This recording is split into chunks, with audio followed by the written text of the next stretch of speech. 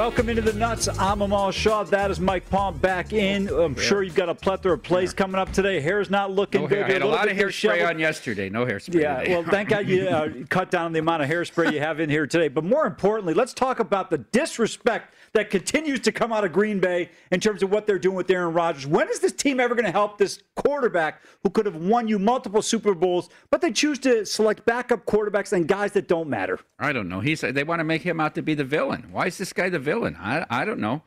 What are they going to do with him, Amal? If they're going to trade him, didn't they have to trade him on draft day or right before draft day? Where's he going now? I have no idea, but I'll tell you right, this Jordan Love is not the answer, and I don't think they have a solution. And the other He's thing worse than Hundley. Jordan Love is worse than Hundley. I agree with you.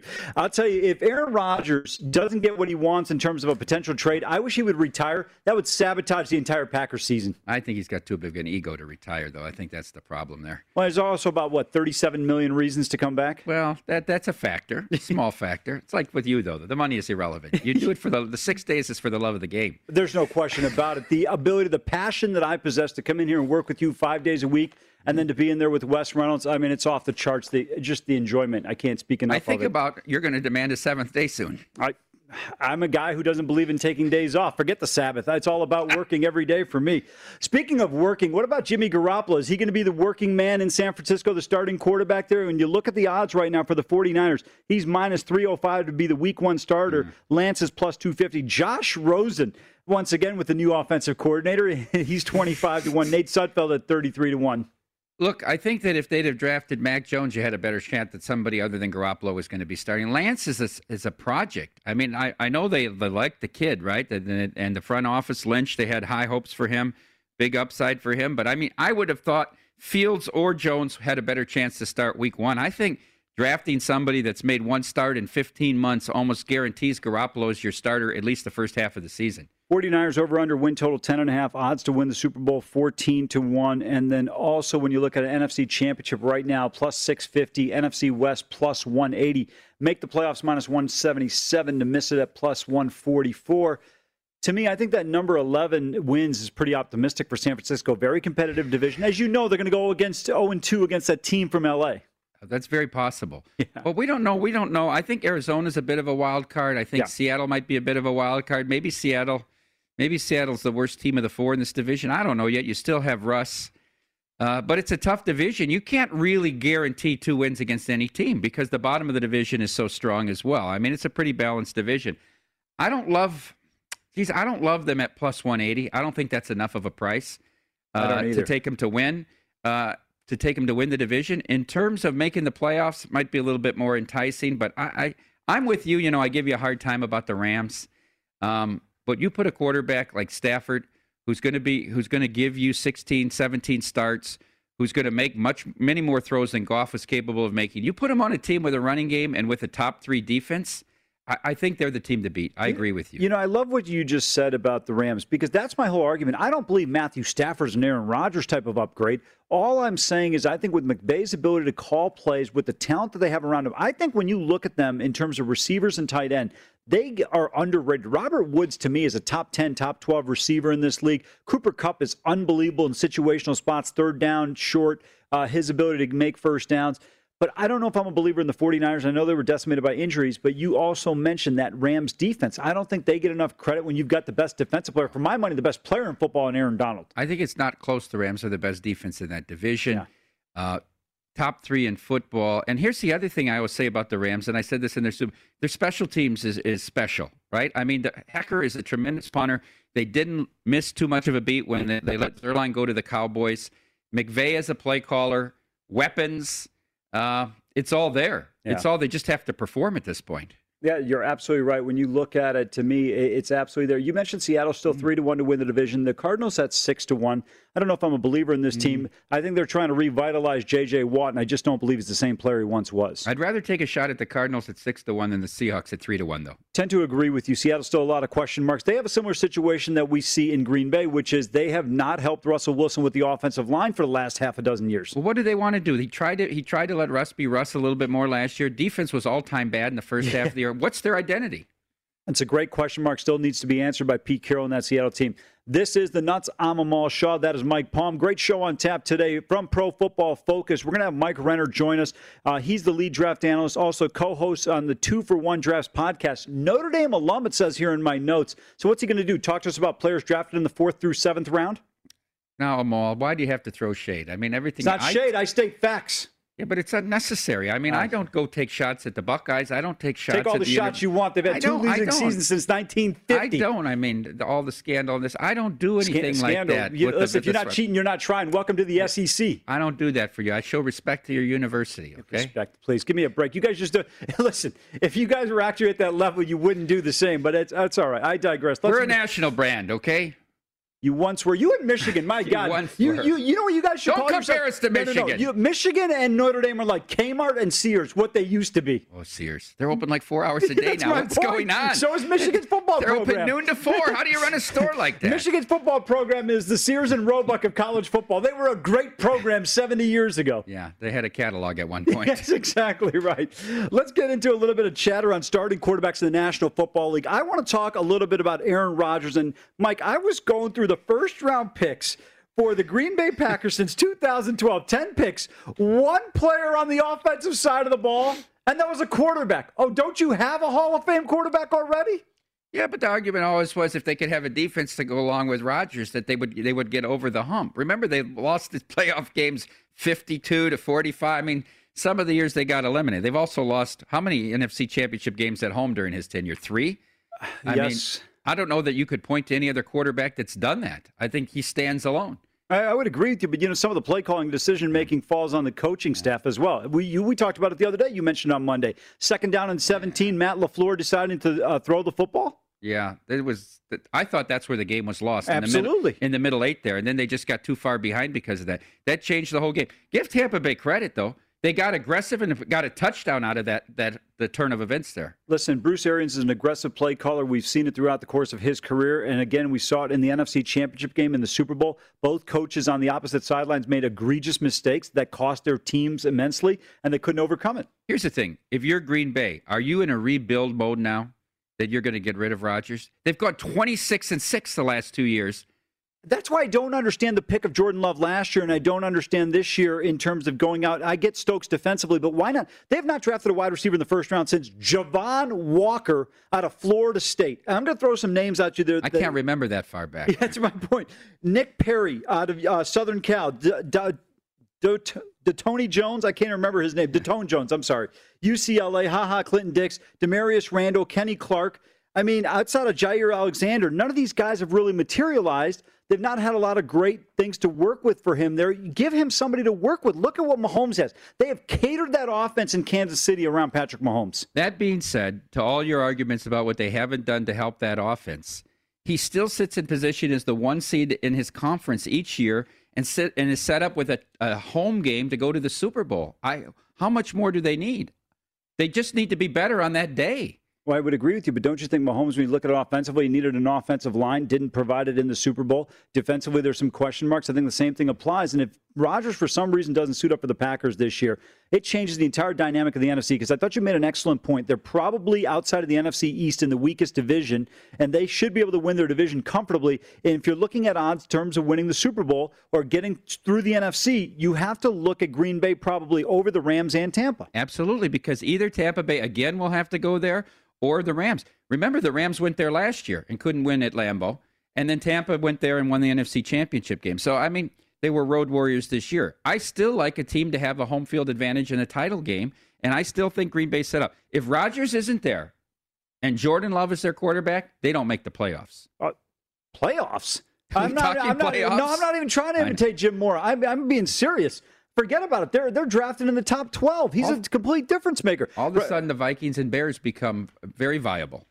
Well, I don't know about that. Kirk Cousins is still in Minneapolis. You think the Bears a lot better? You think Fields is going to start week 1? No, it's not that I think Fields is going to start. I think there's just a new atmosphere in the room. I think sometimes when you have a change of voice in terms of leadership, you have a new quarterback in there. I don't think anybody believed in Mitchell Trubisky, including Trubisky himself. I don't know if he still does. Yes, right? Ryan Pace, the only guy in the world, believed in him. It's unbelievable. By the way, Ryan Pace should be donating 50% of his salary to Trubisky. Yeah. I think Kuiper was high on him before the draft that year. I don't know that he suggested trading up to get him. But. Yeah, exactly. Right now, you still have the Buccaneers as the favorite at 3-1. Packers 8-1 to win the NFC. Another team that could be in some turmoil with quarterback situation. Cam Newton right now in New England, projected starter at -$4. Mac Jones, the first-round pick out of Alabama at 5-1, and Jarrett Stidham at 6-1. You know, they keep telling us how great these Alabama players that go to New England are. I'm still waiting for the second one outside of Dante Hightower. So is it Mac Jones who's going to be the one? I think Mac Jones will have time to learn there. Is he going to have a lot of weapons? No, they're going to have to build a team around him. I know that they're high on these Alabama players. When we talked to our guest in the last segment today, I know he was high on the Barmore pick, that they were able to get him, as well as Ronnie Perkins from Oklahoma in terms of the defensive lineman. I liked him, yes. Yeah, and that Belichick can build that defense back up. And I mean, Cam went there. I think Cam performed adequately for them. It wasn't a great team. He kept them competitive in most games. And I think they'll have time to tutor Mac Jones if that's going to be their quarterback of the future. Well, not only that, I think the one thing that gets forgotten with New England last year was they had more opt-outs due to COVID than any other team before the season started. 6 on the defensive side alone, right? That's exactly. You look at that. When you look at who they'll have coming back, it makes a huge difference for them. That'll improve this team drastically. There's still a lot to work with there. I'm not as big of a believer in Cam Newton as maybe some other people are, but if you have a defense that can perform, remember the Buffalo game. They're right there in it. He's driving late. They fumble the football. This is a team that can be competitive in a lot of different situations. And I think in the NFL, getting off to a fast start is so vital. If they score against Seattle on that goal-to-go situation, and if they're able to kind of come in and finish the drive against Buffalo, that season could have gone completely different for New England. When you talk about New England, you talk about a win total or projected in this year. Remember, they're on the good side of the flip of schedules. Right. Remember, Miami now has to face a much tougher schedule. New England face a weaker schedule. They're coming off of Brady. They had to face a Brady schedule. Now you're coming off a third-place finish. You mentioned Miami. I want to ask you a quick question. If you're facing Miami defensively, do you have your safety at the line of scrimmage? Because that's where all the action is with Tua on the bootlegs. He's not going to throw the ball 2 yards down the field. It's only going to be within 1 yard. Yeah, the safety's got to be 5-6 yards off the line. But his average pass only goes 5 yards, and he's at a 7-step drop. Well, that's why I think, to your point about Miami, I think New England actually has a chance to be the second team in this division. I think Miami, with that flip in terms of the strength of schedule this year, going to be much more difficult, will be a challenge. I think New England, as you alluded to, 7-9, 13-1 to win the AFC, win the AFC East plus 333 and make the playoffs plus 132. Win total of 9. So the plus 132 kind of tells you that the odds makers see a positive trend for New England this year. I'd probably need something closer to 12-1 to win. I think that if Josh Allen performs anywhere near what he did this year, that this is really one of the divisions that shouldn't be that competitive. I think Buffalo's a 12-13 win team. Yeah, but you're going with Cam Newton being the starting quarterback there. He definitely. I thought this price when we looked at it yesterday was way too cheap. Mac Jones is not ready to be a day one starter here. No, I agree with you. You know, it's very hard unless you have a team that's 1-15, 2-14. You're going to bring a rookie in and start them. Absolutely right. I think that's one of the critical things. Speaking of rookies, the Chicago Bears, who will be their starting quarterback in week number 1, week 17. Andy Dalton minus 167, Justin Fields plus 160, Nick Foles plus $9. I actually think Justin Fields has a shot here. I'm not saying because I think Fields is going to be some great quarterback in week 1. I'm just not a believer in the red rifle. Yeah, that's the thing. Who's the choice above him? I mean, it's Dalton. Do we know Dalton's going to be 100% healthy?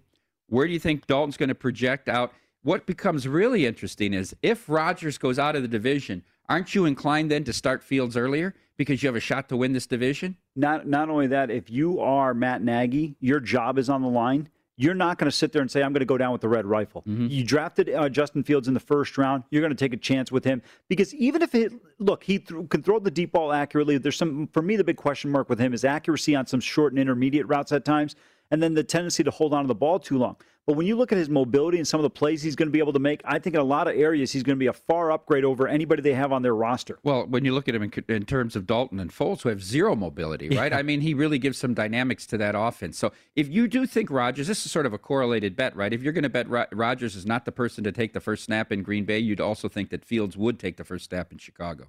I think there's some validity to that. I don't know if I'm necessarily buying that in terms of if Rodgers isn't there, you make a move with the red rifle. I think for Matt Nagy and Ryan Pace, it's about winning in 2021. If not, they're going to have two new people in those positions. So regardless of what happens in Green Bay. Yeah, I just don't think. How many games are you gonna go into with Dalton in that division where you're going to be favored outside of Detroit? You won't be favored against the Vikings in either game. Yeah. If Rodgers is still there, you're a touchdown underdog to Green Bay even at home. Yeah, no, you're absolutely right. I mean, but I still think this defense is good enough to, if they have some good play on the offensive side on the quarterback position, and I think Montgomery's a solid running back, we could see the Bears trend in the right direction. Mike, let's shift gears a little bit here. Let's go behind the bets. You've got an interesting play coming up here, and the reason I say that, this might be the first time all year I'm looking at a game involving the Baltimore Orioles and the Seattle Mariners. I have a tendency to stay on certain teams and focus in on them. It tends to be beneficial for me. Hasn't been lately. I've been getting killed lately, but when you look at this one, you like this game first 5 under 4 here. Yeah, so it's a day game here in Seattle, and it's the third game of the series between the Orioles and the Mariners. Look, there's both first 5s were cruise control winners the last 2 days. The 4 starters in this series in the first 2 games have only given up 3 runs combined. The runs have come late with the Orioles rallying to win in one game with 5 in the 8th inning, and then 5-2 last night with Seattle. Both games as a game, a total stayed under the number. Means has been great. We talked to Josh Towers before the year about Johnny Means was going to have to carry this team, right? Johnny means business. Johnny means business. He had nobody else around him. He's been absolutely terrific. 3-0 with a 1.70 ERA so far for them, and a WHIP under 1 at 0.4 for Baltimore so far. I've always liked, you say Kikuchi, I say Tomato. He was very good against Houston in his last start. He went 7 innings. He only gave up 1 hit. He took a no-hitter into the 7th in Houston in his last start, and he's been hitting 96, 97 on the gun. I think he's coming into form. And just the lack of bats here, I like it. I got this at 4. I'm not laying 3.5. I think there's that critical difference between 4 and 3.5, especially in an American League park where the pitchers aren't batting. Right? Sure. We talk about this game this morning with the White Sox and Cincinnati. Even though it's played in the small park, Sonny Gray and Dallas Keuchel made 4 of the first 30 outs. Right? They got through the orders twice. Right. They finished with 7, 8, 9 in the top and bottom of the 5th. And it came nowhere close to 4, right? 0-0, only 3 hits in the first 5.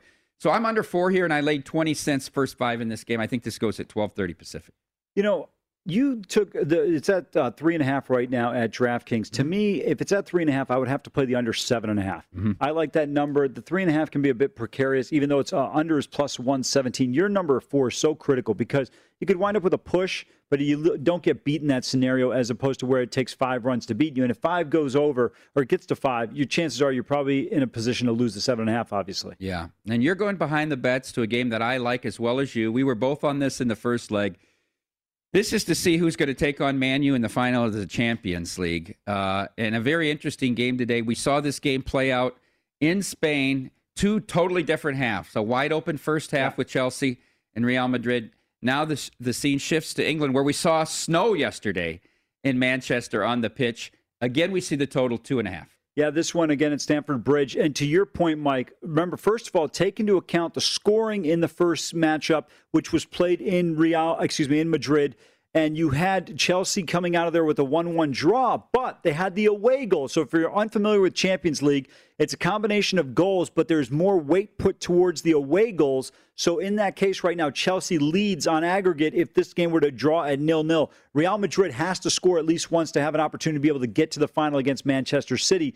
And even if they get on the score sheet, I expect them to be a little bit more defensive. They were terrible in that first half. Thibaut Courtois bailed them out a couple of times, also misplayed a ball that led to a Pulisic goal. So for me, I think it's a scenario where this is going to be one where whoever gets first blood, as you like to say, they're going to park the bus, and it is going to be difficult for the other team because if Chelsea scores once, they are guaranteed an opportunity for at least for 30 minutes of extra time, even if Real Madrid scores, as long as they don't give up 2.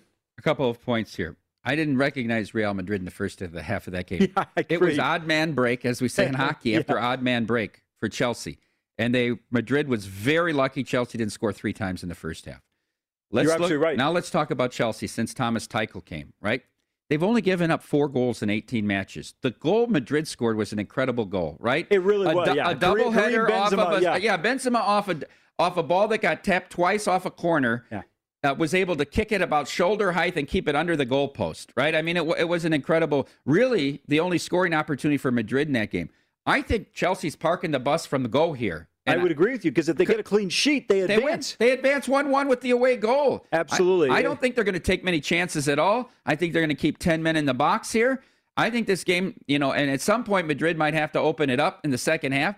But I think I would be shocked if there's a first half goal here. And with an in-game opportunity, then you're going to set yourself up for a big middle. I love what you're talking about there with that first half being an under. If you have an option to bet a first half goal of half, you should get a first half total of a half or less. Half. So take a look at that one. Right now, Chelsea plus 123 on the three-way line. The draw is plus 230, and then you have plus 240 on Real Madrid to win outright. Total of 2.5 shaded heavily to the under at minus 130. Mike, I'll tell you one thing. When you look at Chelsea, all competitions, last 23 matches, 21 games have stayed under 2.5 goals. Yeah. You brought it up, and you've been harping on this. The way the job they've done defensively has been off the charts. That's the focus of Tuchel. Yeah. They brought Tuchel in, and they've turned their season around. Interesting news also, we see my guy Jose Mourinho lands with Roma for next year. You knew he wouldn't be out very long, with his storied career. But that's another guy with a defensive-minded style that not a lot of teams like to play. You know what? It seems like Serie A is where people to go for the twilight of their career. He can run into, of course, Cristiano Ronaldo along with Ibrahimovic. You got guys over there. And Bruce Marshall. Serie A. I can't wait for this one. This one goes in 40 minutes, second leg of the Champions League. Again, under 2.5 on that one for myself and both Mike. When we come back, Major League Baseball, the Pirates and the Padres. Good pitching matchup today. We'll discuss that next.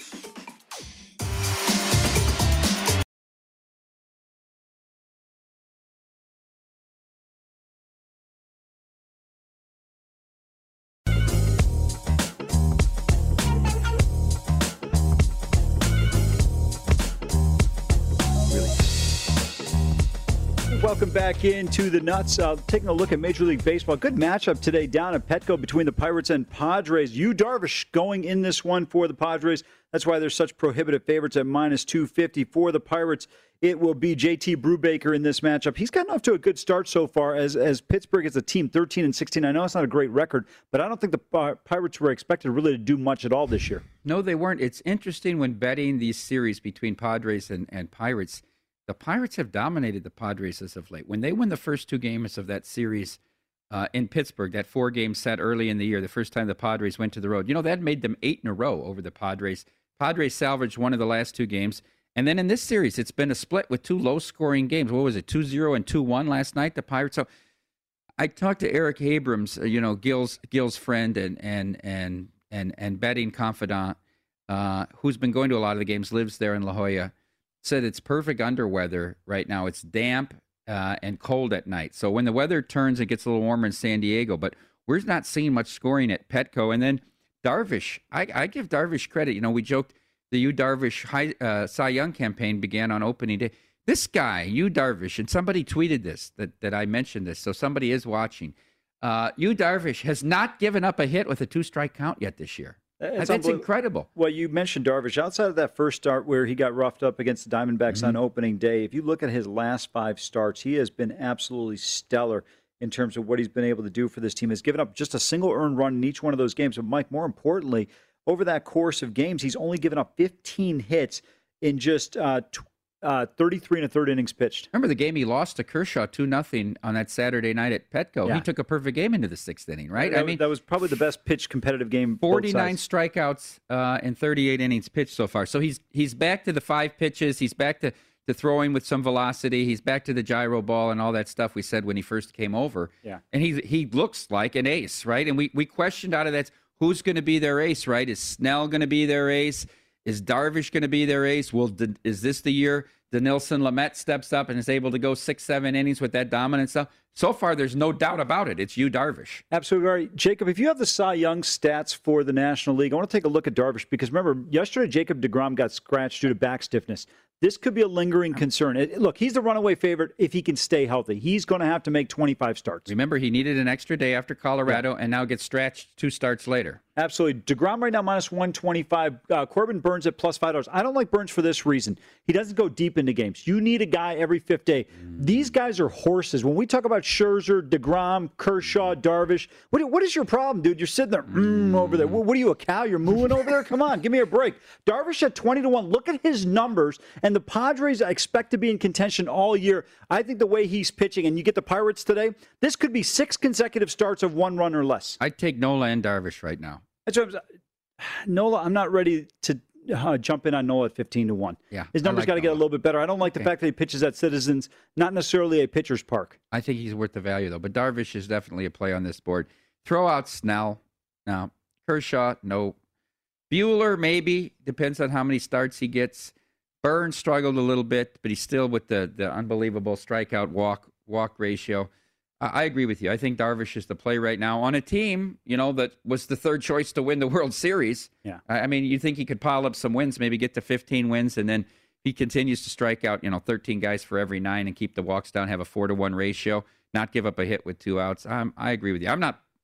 You just can't lay a price with anybody in the Cy Young betting. No, you can't, because one injury and all of a sudden, now if this were in September, it'd be a different story. But with DeGrom, some concerns. And here's the other thing. If the Mets fall out of contention with the way their offense is going, you could see DeGrom in a situation where potentially, unless he's trying to get a Cy Young, that they decide to shut him down a little bit early if there's any injury concerns because that team is not playing well. This is late August, September I'm talking about. Yeah, I hope that doesn't happen because that's one of the things you enjoy about baseball is getting to watch a guy like DeGrom pitch. So I hope for his sake, whether I make a bet or not against him, that we get to see a full season from Jacob. Yeah, it'd be really neat to be able to see that. I want to hit one more game before we go to the break. Indians and the Royals. Tribe going for the sweep in Kansas City. They've won 3 in a row themselves. Royals, your first place Kansas City Royals sitting at 16-12. Blew a 3-0 lead yesterday. Tribe comes back in that one today. It'll be Bieber against Brady Singer. They blew the lead on Monday, too, and we had Savali was down 3-1 in that game. So I thought this would be a line in the sand series for the Indians going in there, that they had to do well. We get Bieber on the mound against Singer, who's had a tendency to give up some big innings here. I like the price with Bieber. I played him today. I think it's relatively cheap on the road, and I think the Tribe smell blood here to sweep this series. And by the way, one quick footnote. Terry Francona roasted Angel Hernandez. He goes, why is it always you? Great question. Him and C.B. Buckner. How these guys have jobs in the major leagues is beyond the pale. That's unfair to compare C.B. Buckner to Angel Hernandez. Angel Hernandez is in a class by himself. They really both are. When we come back, we'll have the Palm Readers playbook. You're probably going to need 2 pens for this one.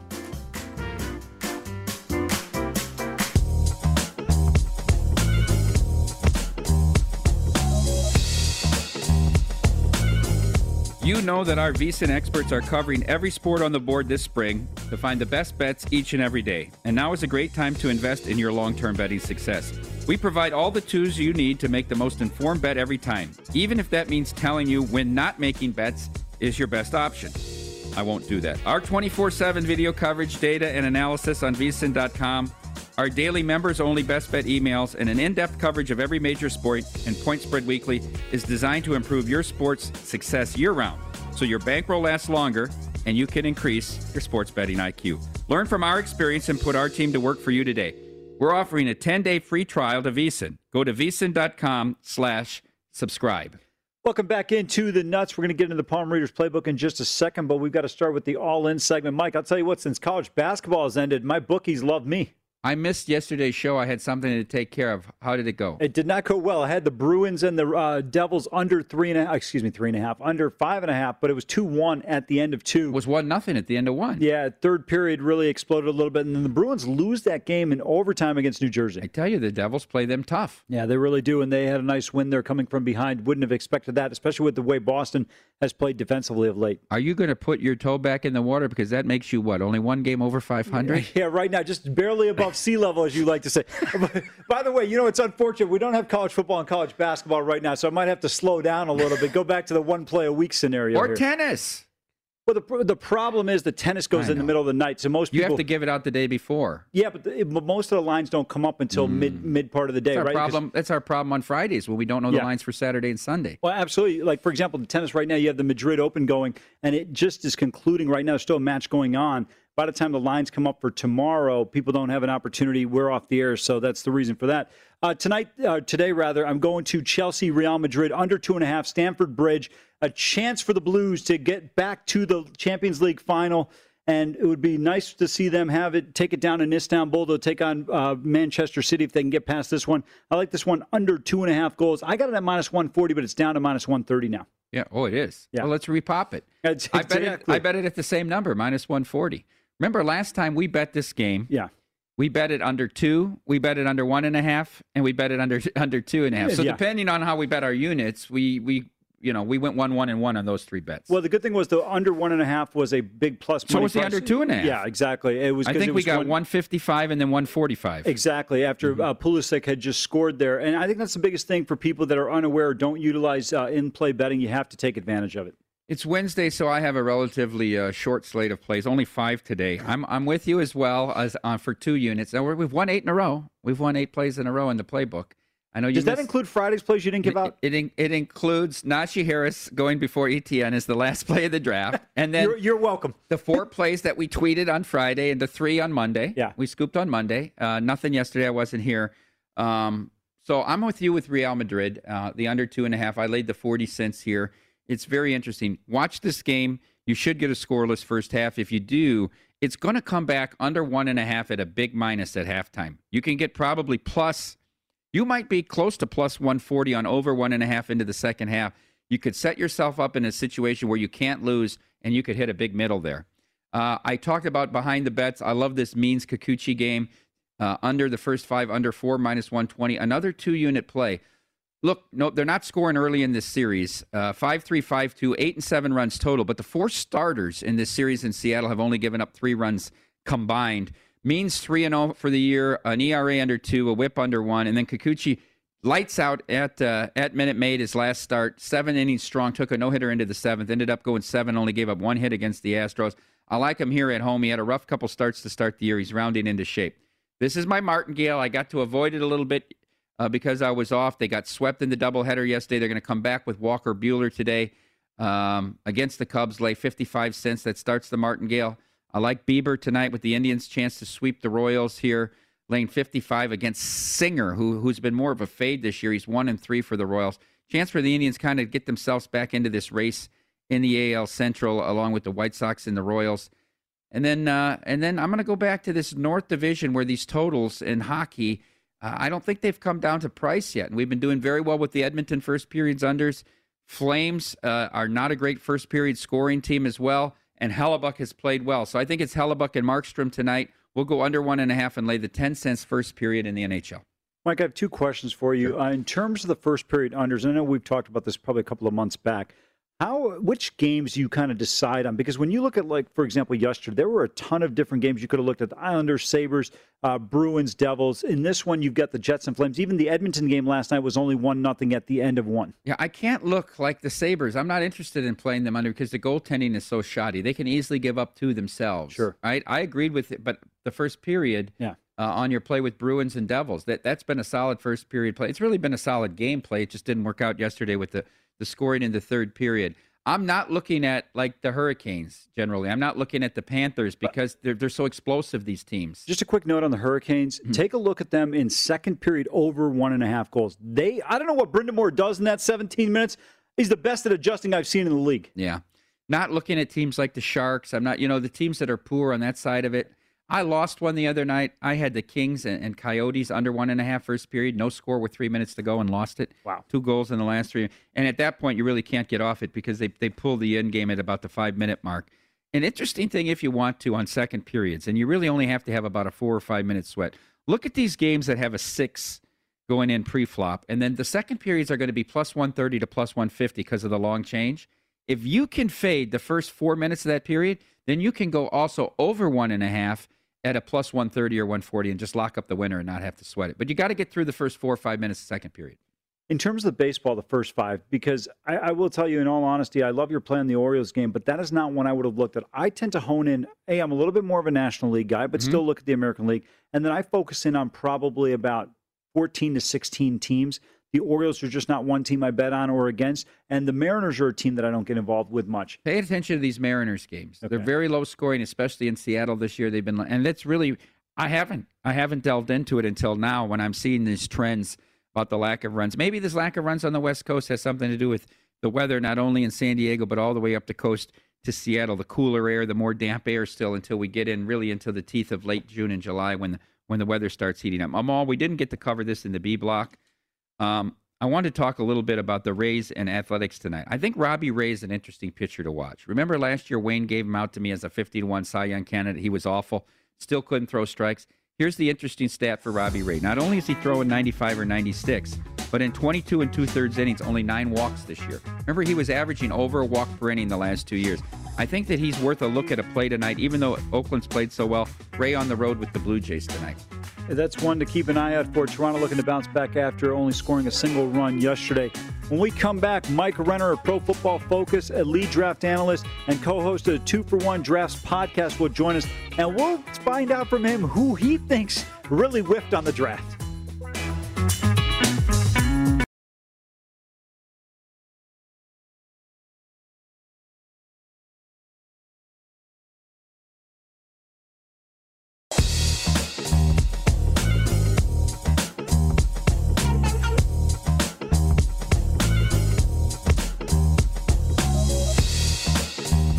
Don't wait days for your winnings. Cash out instantly with BetRivers' new feature, RushPay. Get your cash when you want it at BetRivers Sportsbook, the industry leader with exclusive bets, daily specials, odds boost, and the most in-play betting options out there. As always, get $250 match bonus, fastest payouts, and only one-time playthrough at BetRivers, your hometown sportsbook. Offer valid in Colorado, Illinois, Indiana, Virginia, Michigan, and Pennsylvania. Available at PlaySugarHouse.com in New Jersey. Must be 21. Gambling problem? Illinois, New Jersey, Pennsylvania. Call 1-800-GAMBLER. Indiana 1-800-9-WITH-IT. Colorado 1-800-522-4700. Michigan 800-270-7117. Virginia 1-888-532-3500. Not valid in Iowa. Very good, Amal. Welcome back into the Nuts. I'm Mike Palm. He's Amal Shaw, and we're very pleased to have Mike Renner of Pro Football Focus join the program, talk a little bit about his reaction to the NFL draft. He's done a great job writing about it for Pro Football Focus, great job covering the draft, and like myself, he's a fellow Golden Domer. So welcome to the program, Mike. Thanks for having me on, fellas. I want to start talking about offensive tackles, and I want to talk about comparing, contrasting Penei Sewell, Rashawn Slater, and Alex Leatherwood. How much of a difference is there between the three of them? Because there's been a lot of positive talk about Slater and what a great pick he was for the Chargers. And comparing him with Sewell, who is thought to be this generational talent that's going to be a Pro Bowler for 10 years. And then on the flip side of the coin, we've heard some compare Leatherwood to Slater, but in your opinion, was he the right pick for the Raiders? To me, Sewell and Slater are clear tier, like honestly, like a few tiers above Leatherwood as prospect. Last time we saw those guys on a football field was back in obviously 2019. They both got jobs past year, but they didn't lose much. Like no one was beating these guys, whereas Leatherwood, even this past year, like you saw games where not only would he lose reps, like he had games where he was getting kind of manhandled. The game against Azeez Ojulari, Georgia edge defender who went in the second round, really comes to mind, where he just kept giving up the edge. Like he could not match Ojulari's speed.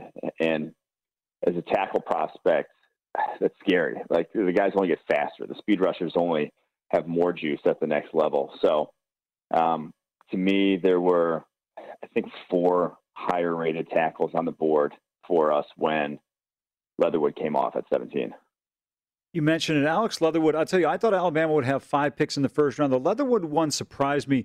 What is it with the Raiders and some of these reaches? Cleveland Farrell, I don't think anyone expected him to go for. Leatherwood, do you like what they're doing in terms of this team overall? They went defense, but in the later rounds, obviously throughout, needing help in the secondary. I just don't know how Leatherwood necessarily impacts them initially from day one for the Raiders. Yeah, I mean, he's 40th on our board, which means I think he's still a good player, but that's kind of consistently been the theme with them. It's like, yeah, they take fine players, but they're drafting those guys at number 4 overall, number 17 overall, number 19 overall last year with Damon Arnett. Like, no one's saying these guys are bad, but it's just like those guys no one else would have picked them that high. Like, no other team, if they were sitting there at 17, would have said, yeah, Alex Leatherwood's our guy. Damon Arnett's our guy last year, and Cleveland Farrell's our guy. That's just kind of been their MO, is that they kind of just misappropriate the value of these guys. And I think that's why they don't have like impact players on this roster. They just kind of have a bunch of like solid-ish starters. Mike, in your opinion, which team impacted themselves in a positive way this year in terms of through this draft, you think that they increased their ability to win their division or make the playoffs dramatically? I know you're high on the Patriots draft, especially with Barmore and Perkins, but also Mac Jones. Yeah, I think the Patriots I'm high on, but obviously their first-round pick, I don't think even starts this year, Mac Jones. But I don't think that really impacts them too much, their ability to win that division. Now, the obvious one is, the Jacksonville Jaguars. Getting Trevor Lawrence, they could see a, Colts-esque when they got Andrew Luck, sort of. I think they went from 2 wins to 11 wins. I think you could see them go from 1 win to 8, 9, 10, even this year, with how massive an upgrade that represents. The other team I'll say is the Miami Dolphins. I think if Tua makes any sort of leap forward in year 2 into, top 12 to 15-ish range for a quarterback position, this roster stacked now. Like the guys they added even this year, Waddle, Jalen Phillips, the impact day one guys that, man, this team could, and it already was one of the best defenses in the NFL last year. It could be the best this upcoming season. And like I said, if Tua takes any step forward with the weapons they have now, they could be a scary team. You mentioned Tua. I know we wanted to focus on the draft, but I wanted to get your thoughts on Tua. Do you think he is the guy in South Florida? Because the Dolphins are going to have a much more challenging schedule this year. Was he a benefactor of the fact that the team around him is pretty solid and that they played a weak schedule last year, or is Miami for real? I think Miami's for real, and it's not necessarily just it's like nothing to do with Tua. Like, this is a very good roster that they built. Like, really one sort of problem-ish area at the offensive line, but they have a lot of young guys who could develop into, quality starters. So that's kind of a TBD there. And Tua, with his rookie year, one, it wasn't bad by any means. Like, him getting benched just because it was a unique situation there at the end of games. And two, like, he's coming off a catastrophic injury, going from one of the best situations in college football to one of the worst in the NFL with how that offensive line was. So I don't blame him for maybe being a little skittish out the gate. Like, this guy, if he is again this upcoming season, yeah, maybe it's time to look elsewhere. But I'll give him the benefit of the doubt and trust that, he was a player we thought highly of coming out in the draft. We're talking with Mike Renner, Pro Football Focus lead draft analyst. He also co-hosts the podcast 2 for 1 Drafts. And you can find him on Twitter at PFF_Mike. Mike, I want to ask you why you think Najee Harris wasn't the right pick for the Steelers. My co-host Amal, very high on Najee Harris and thinks he's going to have a tremendous pro career, but maybe did he land in the wrong spot? Yeah, I think that's the biggest thing, is they're the Steelers are very much all in for this year. They have the most cap space in 2022 because everyone's hitting free agency, Big Ben's about to retire. They just don't, this is kind of their last hurrah. And yeah, they went running back because, they needed one, James Conner, they needed an upgrade over him. But the bigger sort of issue was from the prime Steelers offense back in, 2016 to now, they went from a top 5 offensive line to a bottom 5 offensive line. Like, the offensive line just completely diminished. And so you draft a running back, kind of putting it's kind of addressing the wrong issue there, in my opinion. Like, he's not the type of back that can overcome one of the worst 5 offensive lines in the NFL. Not a lot can. I mean, there really aren't many in NFL history that are able to do that. You really just it has to always start with good run blocking at the NFL level, and they're not going to have that this year. So putting any running back behind that offensive line as it's constructed right now is just not going to end well. So I'm not sure the thought, I just don't think the value is going to be there with that pick. Yeah, I think Mike Renner makes an excellent point there, because you've talked about constantly how this team could not run the ball from the 2-yard line, had to throw the ball 4 times on first and goal to go situations from inside the 2. So something to keep in mind there. Justin Fields goes to the Chicago Bears, falls outside of the top 10. I know you had him rated very highly. I think this is a huge win for the Chicago Bears. Do you believe he can be the starter in day one when you look at what he's competing against and the fact that Matt Nagy and Ryan Pace's jobs are on the line this year? Yeah, I think that's the biggest thing, is he's going to have to play from day one. Like, their jobs are on the line. If they go 7-9 or 7-10, I guess now with the 17-game schedule with Andy Dalton, they're like, if they miss the playoffs with him and he starts the whole year, they can't keep their jobs. Those guys get fired. So if they go 7-10 though with Justin Fields and he shows some signs of promise, all of a sudden it's a different conversation entirely. You try to think, continuity in the front office, head coaching staff with the young quarterback, they might get the benefit of the doubt there. So I do think that, yeah, it was a big play, but it also relies on Justin Fields looking fairly good from day one. Mike, how close do you think the Chargers are to the Chiefs in the AFC West? My personal opinion was I thought the Chargers had as good a draft class as any. They were able to address their needs on the offensive line and in the secondary. And I think this team, with any improvement from a game management perspective, getting rid of Anthony Lynn, can be very competitive with the Chiefs. I do too. Now, it obviously hinges on Herbert's development. He was great for a rookie quarterback in terms of, quarterbacks around the NFL.